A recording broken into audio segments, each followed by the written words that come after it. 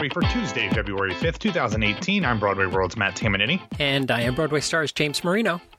James, we promised yesterday that on today's show we would get into all the greatness that was Skittles Commercial, the musical. We're going to do that at the end of the episode. We're going to bring back Oliver Henry Roth. He was in attendance at the town hall for this one-time only musical. And James, correct me if I'm wrong, I didn't see it. They didn't do a commercial of any sort during the actual Super Bowl. So they were very coy about that, whether it would actually be 30 seconds in a spot on the Super Bowl or not. And I don't think I saw anything. Did you? I did not. And I thought maybe I missed it. And then I searched high and low for it, and I didn't really see anything. Did they actually say Super Bowl, or did they say the big game? Or well, in all of the press releases, they didn't actually say the Super Bowl, but they never said they would be doing it. They would be doing a commercial, but I kind of just assumed that they would do something like they did the previous year. Like, I think they alluded to it. But I thought they would do something like they did last year, where they made a commercial for one person and then showed a commercial of that person watching the commercial. So I thought we would get some sort of ridiculous highlight package. But apparently that's not the case, unless I missed it. I got to be honest with you. The Super Bowl was so boring, I dozed off at times.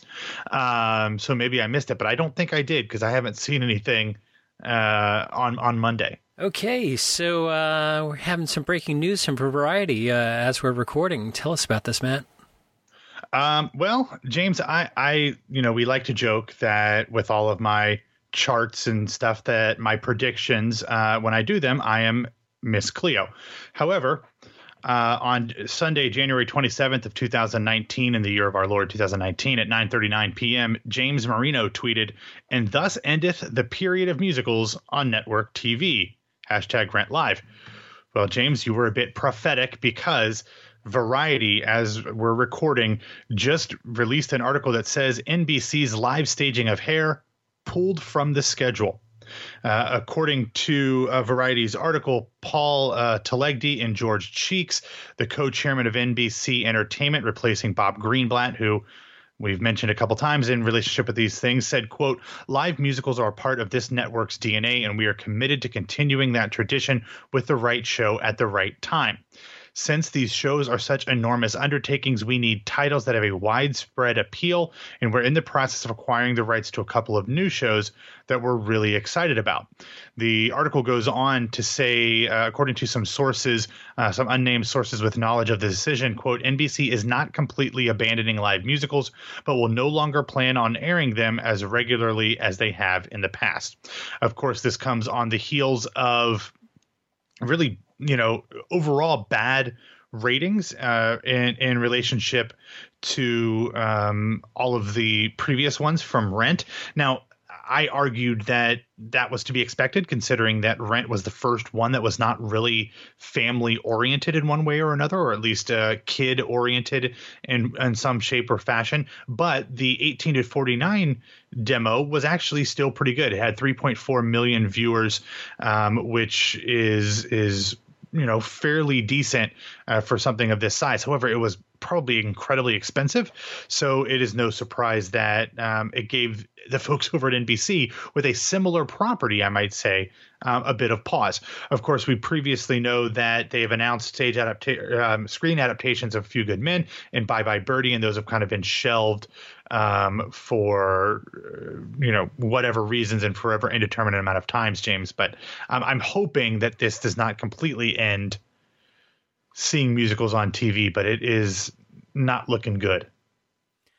Yeah, I can imagine that some network executives got cold feet when they saw the Rent ratings. And so we'll have to let this play out. But for some of these statements is very Orwellian speak there. The fact that we don't plan to play these as regularly as once a year. I mean, so it's like going to be maybe once every few years or something like that. If it ends up on a different NBC property as the network splinter off into different channels and things like that, who knows what's going to happen there, but I mean, I always thought Hair was a weird idea for a musical on network television anyway, but I think that's part of the problem too. Okay, well, maybe we'll hear more about this and we can bring an update, tomorrow. The Band's Visit announces a spring closing. Yeah, James, we had talked about this being on the watch list for the last few weeks in Gerst's, but I honestly thought that it would make it through this summer, especially since they had, according to pretty reliable sources, cast Carmen Cusack to replace Katrina Link, something that I've been teasing for a while, waiting for them to announce it, and apparently that announcement will never come. Anyway, the Tony-winning show will end its Broadway run at the Ethel Barrymore Theater on April 7th, having played 625 total performances.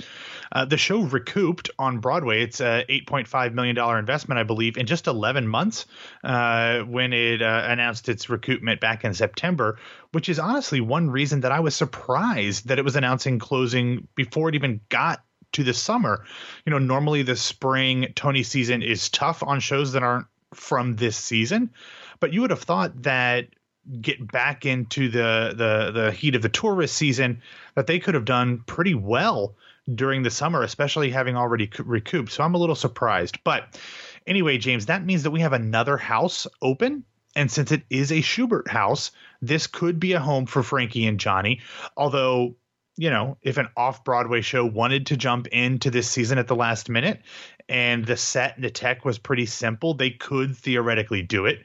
It would be insanely tight, but it would be possible, say, if a girl wanted to rush into New York from the North Country, it might be the only shot that a show gets on Broadway before its window closes. But to me, James, that would be pretty crazy, wouldn't it? For a show to have at best a week and a half of previews after the Band's Visit loads out, they load in, they tech. It would be pretty close to that Tony eligibility deadline, which this year falls on Thursday, April 25th.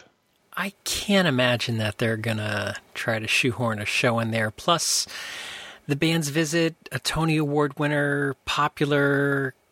Are they giving themselves some runway to extend a few times? Could. I don't see what was interesting about the press release, and let me pull it up here, James, is that the producers basically said they wanted to go out while the show was still in good shape with most of the original cast, and they didn't want it to to have the feeling of a failure if it ended up getting down below 500 and started doing some really sub break even numbers. So it seems to me that they're content with closing at this point. It's an interesting producing move, although the show will go out on tour. So maybe they save some money by reusing the set, or maybe some of the cast members will stick with it. But I would be surprised if it extends, but nothing surprises me at this point. Likewise, it would not surprise me if an off-Broadway show that, and I say an off-Broadway show because that it would have already had the benefit of having designed sets and cast and all that stuff jumping in at the last minute either. So who knows? It would be very odd if both the Lunt and the Hirschfeld and the Barrymore were all empty come May without anything jumping into those theaters. But we'll have to wait and see. All right. It shall all become clear to us, Miss Cleo. It shall all become clear. Maybe, although I've been wrong the last few times, so maybe not. All right. What do we have in last week's Broadway grosses? Not much, James. Yeah. They're bad. They're pretty bad. They were polar vortex bad. So I'm going to keep these pretty short, so we don't have to belabor these too much. But only one show, True West, saw week-to-week gain, and that's because the previous week was its opening, as Broadway dipped 11.57% to come in at $26.5 million. Hamilton was at $3.13 million, and only 8 shows were above 1 million, none of them above 2 million other than Hamilton. They started out with Cursed Child at 1.93, then The Lion King, To Kill a Mockingbird, Wicked, Frozen, Dear Evan Hansen, Aladdin, and Network, which did it on 7 performances. We know the band's visit is closing, but the other shows on the watch list also obviously didn't have a great week. The Prom dipped more than 67K to come in at 500,000. Anastasia dropped almost 77K to come in at 509,000. Beautiful and King Kong both fell over 100K. Beautiful to 563,000 and King Kong to 650K. James, it was cold. It was the dead of winter. It's always a bad time for Broadway. This sucks, but it's not completely unexpected. Absolutely. And it not only was it cold, but there seemed to be a shortage of news. So all the news was about how cold it was everywhere. And it's a psychological factor for people who, let's not go to the theater tonight. They say we're going to die. Well, and any tourists that might have been coming in might not have been able to get in because of how cold it was. Yeah. So while it was a big dip week to week, do you have a year-over-year comparison? It's hard to match up the weeks, especially.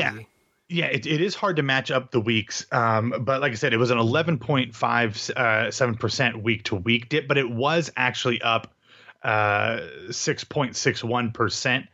So a little less than $2 million. However, there was one extra show playing this year than the equivalent week last year. But again, the way holidays fall and stuff, it's really hard to match these things up, especially early in the year. But because there's so many holidays jam-packed in there. But, for the most part, stayed fairly steady if you subtract the fact that one extra show was playing this week as opposed to last year. Yeah. National Ice Cream Day. It's always National Ice Cream Day with you. All right. What do we have in the recommendation section? Okay, I've got 2 things. First up, apparently Rent Live was not enough because Anthony Rapp has brought a new Rent song into the consciousness of many pop culture nerds with a very specific Venn diagram overlap. As people probably know, Anthony Rapp is a cast member on the CBS All Access streaming show Star Trek Discovery, along with Wilson Cruz, another Rent alum as well.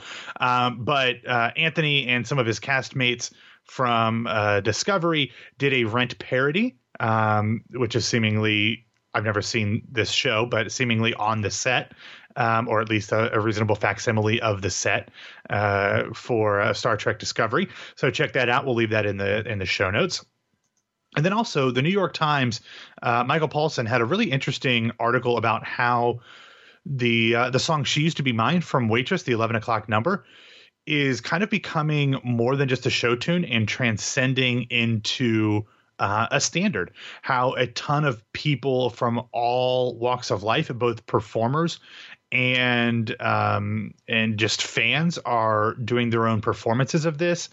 And it's really interesting talking about how artists from, Heather Headley to Jennifer Nettles and all of these other folks are doing it in their acts.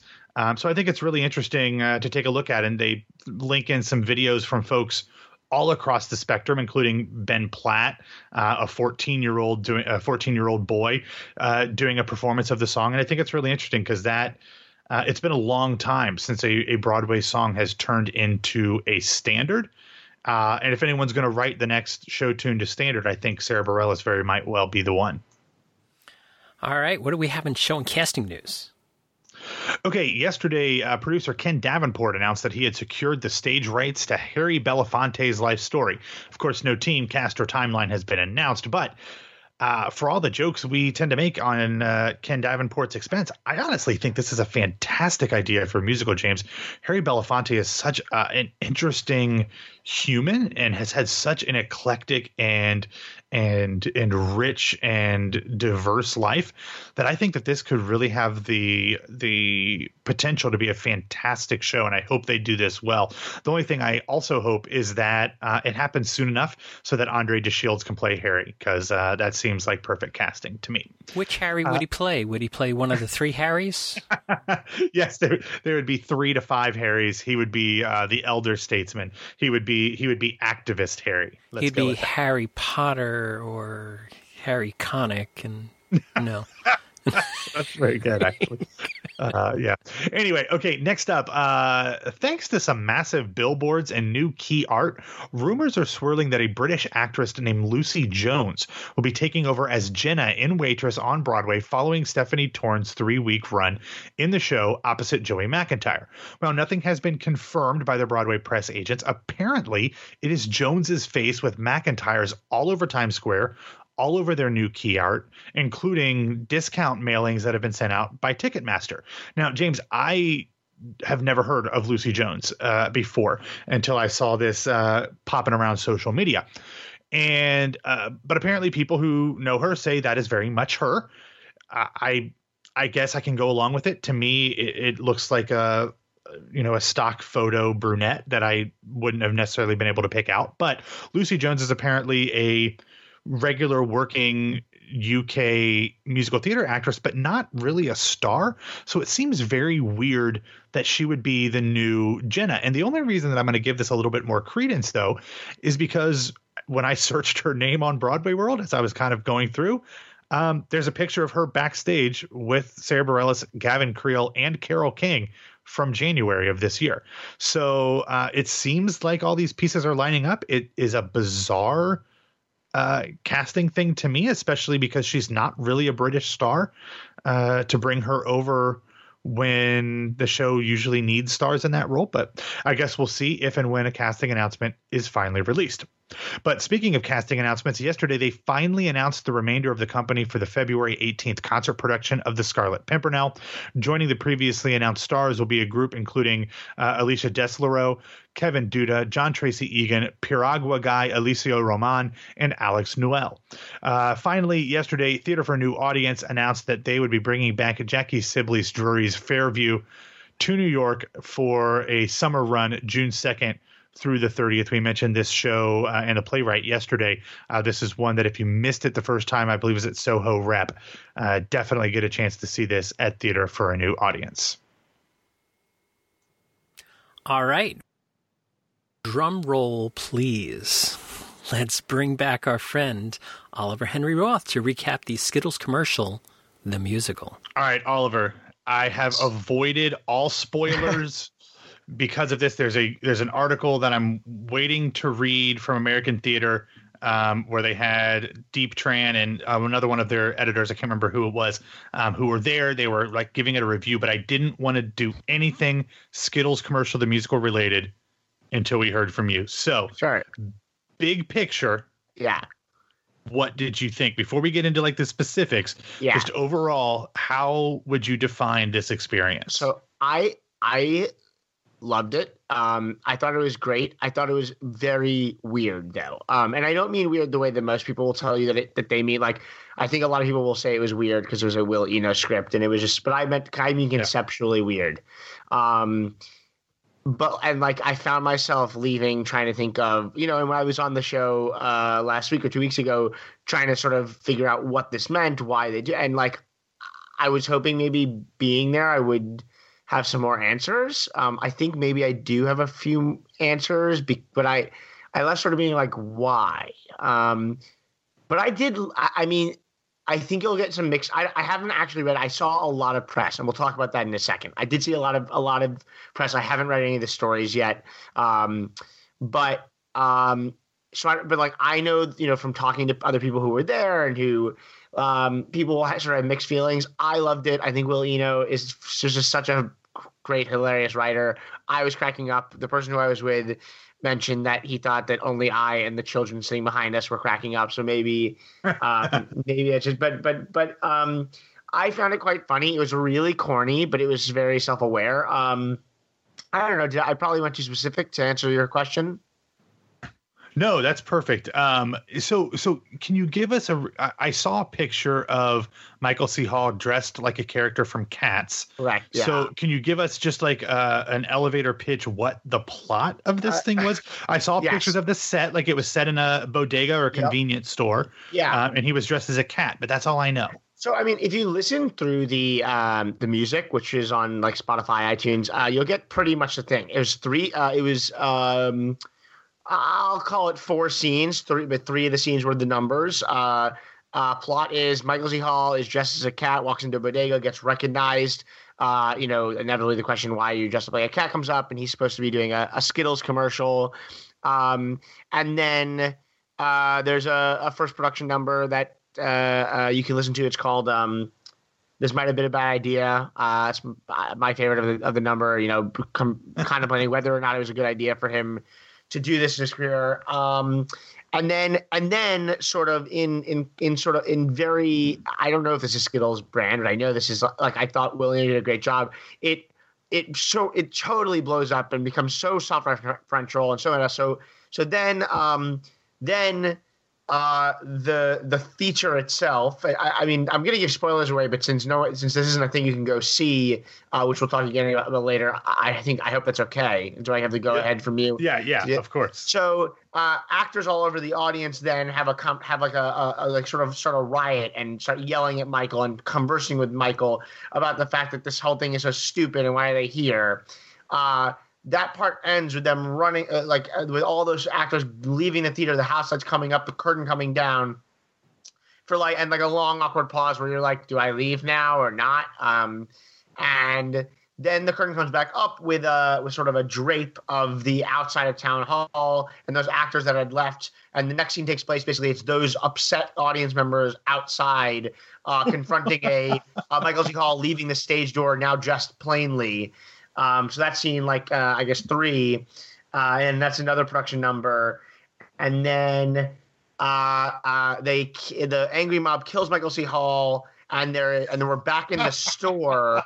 We're sort of in the afterlife, and then the set store, and there's the last production number, which is like, this definitely was a bad idea. If you listen to the album, you'll note there's Drew Gasparini did a great job sort of playing with musical tropes. There's definitely a reference to Dear Evan Hansen in that last number. I think that the beginning is sort of sounds very much to me like the end of the actually that's Pasek and Paul too. The end the From Now On from Greatest Showman. But I feel like there's some play with other with musical theater type things and musically, and it's certainly the Dear Evan Hansen one is very, very deliberate if you listen to the album, but the other one might have been inadvertent. But that's plot. That's what happened plot wise. Okay, so yeah, I think what's so interesting about this is that this is something that they obviously spent a lot of time on, a lot of money on, ton of money, yeah, and no one is ever going to see this again. And I think, we've talked about before about how they did the Super Bowl commercial and showed it to one person last year, and then did a commercial of that person watching it. Skittles did that? Yes. Oh, I didn't know that. Oh, cool. Okay. Yeah. So they are very much into these weird ideas. Yeah. But from your perspective, and I think you were kind of referencing this when you were talking about it. What do you think of this idea is in terms of a marketing idea? Because like you said, they are getting a lot of attention because of this thing that literally nobody will ever see again. I don't think that NBC is going to option Skittles commercial, the musical, as their next live event.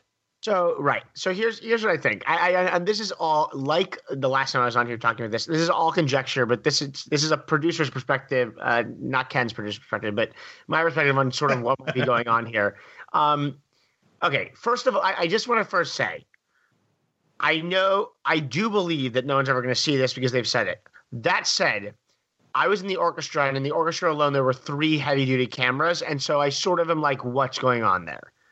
Maybe they just wanted it for posterity, and maybe I don't know, maybe it'll be in the Lincoln Center. I mean, I actually at one point I really did think maybe they're going to put this in Lincoln Center in the video archives of shows because they want it to be like seen as a one night. I mean, I don't know why else there were cameras.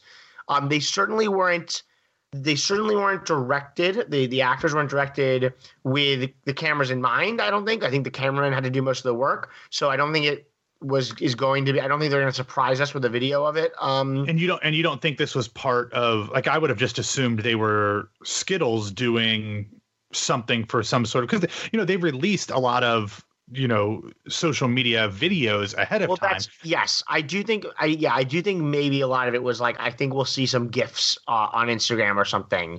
That's probably what it is, right? And maybe even a YouTube clip. But it seems that they don't want it. But I think, I thought about it more and more, and I was like, okay, what's going on here? First of all, they did get a lot of press. Obviously, we're talking about it. The Broadway community is talking about it. The ad community, like a lot of the press I saw today was from people in the ad world being in the marketing world, and the just sort of talking about the fact that it happened. I think it created buzz in industry, which is a cool thing. I think it was just buzz. And the last thing is, look, I think they spent several $1 million on this production, is what I would say. The production value was okay. I mean, I would say it was like a very well funded college theater. The sound wasn't great, but that was pretty much about it. The creatives, as we said last time, were top notch. And Michael C. Hall, was basically doing an ad, so I'm pretty sure he was compensated very well too. So This wasn't cheap, and neither is a Super Bowl ad. And I think that their thought is, look, personally, as someone who I was at a show during the Super Bowl, which I've now done twice, and even though I grew up watching Super Bowl every year, I think in general viewership has gone down, and certainly the importance of ads, you just see it. You see that the ads aren't as good anymore as they used to be. So people these companies are definitely trying to find ways to spend their money elsewhere, or to just I think that the Super Bowl ads, and I'm not coming from a background where but I just think they're not worth the $5 million for one 30-second spot that they used to be for these companies. That's why they're like, well, you know what? We already have this 30-second spot. Let's just spend the millions of dollars to get it up there, but not to produce it. I think that Skittles is looking at this as what do we do? We put together a one night only thing. I bought a pack of Skittles after it. First of all, I was so craving it. People are going to talk about it in all sorts of realms, right? And Skittles is going to be talked about in a way that it just wouldn't have been talked about before, and in a way that no other brand on this day is going to be talked about, right? First of all, most of the Super Bowl ads are hidden under, there's just so much competition, but they own an entire sphere of conversation. The theater industry and the mixed media, we're all talking about it. And I haven't heard of one person talking about a Super Bowl ad. And if they are talking about one or two, they're talking about one or two. And Skittles would have rolled the dice on whether they were that one or two. The second thing is, It was a Broadway Cares Equity Fights AIDS benefit. So I bet that most, if not all, of the millions of dollars that they spent came out of their deductible, contributions to a charitable benefit. They basically threw a benefit for Broadway Cares. So I sort of think what they thought was, if I'm going to spend millions of dollars on an ad that might get people's attention in an age where so many more people are watching these things, fewer people have cable, so there's more viewing parties, so there's more online. It's why not just spend that money in a crazy way that will definitely get some people talking about us and will raise some money for charity. So I think that's what it was. And that's what's so strange to me is but I mean, I would just feel like if I was them, I'd be like, but let's film it and we'll put it online, or but let's film it and we'll Broadway the air, And it does. I think that they were and I don't know that would have detracted from it, but but maybe the other thing I thought is that I wonder, it was a Broadway Cares Equity Fights AIDS benefit. I wonder if there is an equity reason why they're not doing anything with the video. I wonder if it would have gone from however many million to many more millions if they did it. That's what I think is going on here. I don't know. That was just my ramblings about what I got from sitting through it. Well, that's super interesting. That I didn't even think about the fact that yes, the ticket sales and a matching donation are going to Broadway Cares. It does make you wonder if the Mars Corporation took a lot of the money from for this from a different line item in their budget rather than something that would normally be allocated for marketing and advertising. That's really interesting.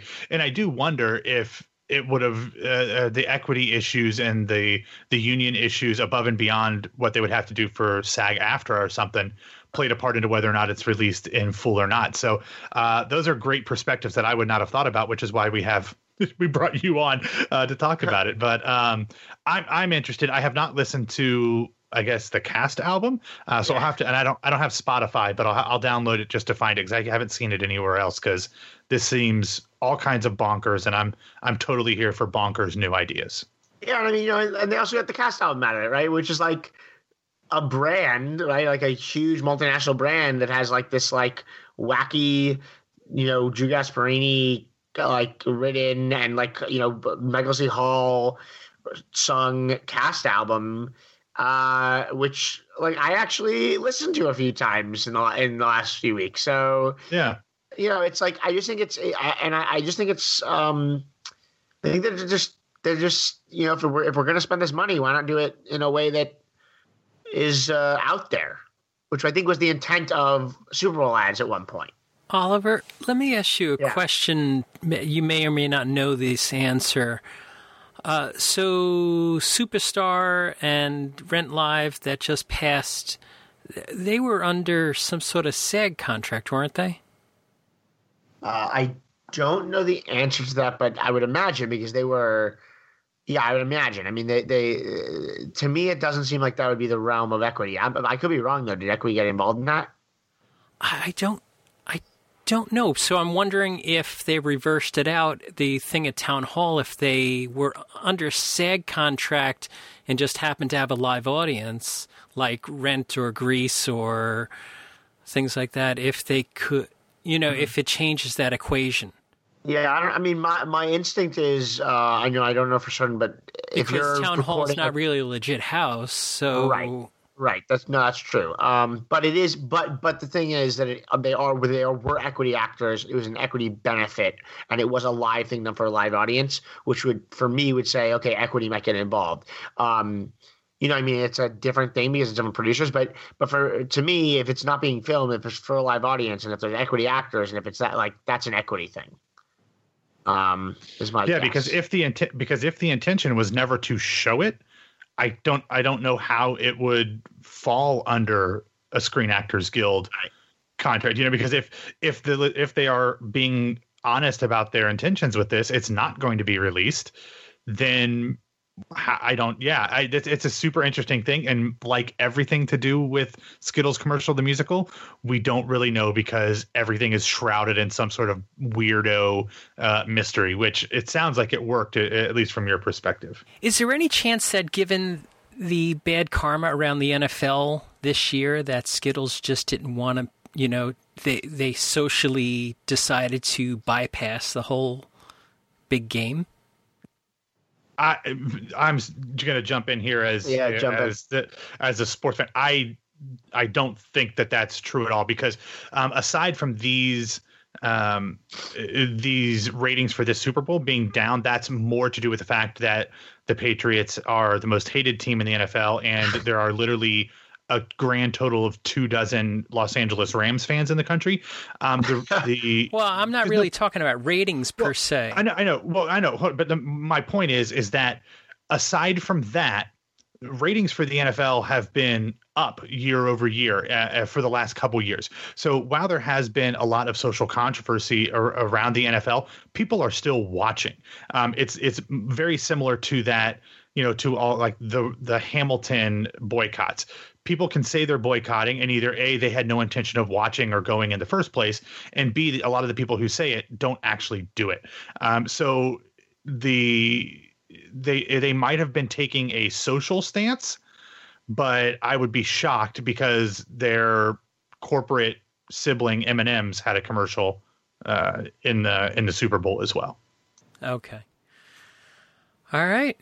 So just like everything else. We talked about it, and I know less after we talked about it. I think that's just what it is. You know, it was. I think it was, and I actually learned a lot about Skittles and their brand in this because I'm not someone who watches a ton of TV, so I don't see how they're advertising. But like, but I do remember even from childhood, like they're all about, they're sort of like out there and wacky, and I think that's what it is. I think it's about confusing us and about making us talk about it. So I think that's the reaction they're going for, James. Well, I'm just saying, one of the commercials that pops to my head from Skittles is like these two high school kids getting ready to, like, what we think is make out under the bleachers, and what it actually is the girl pulling Skittles off the guy's face because he has some disease that puts Skittles on his face, and she's eating them. It's weird. They do weird commercial stuff. I think this makes complete sense.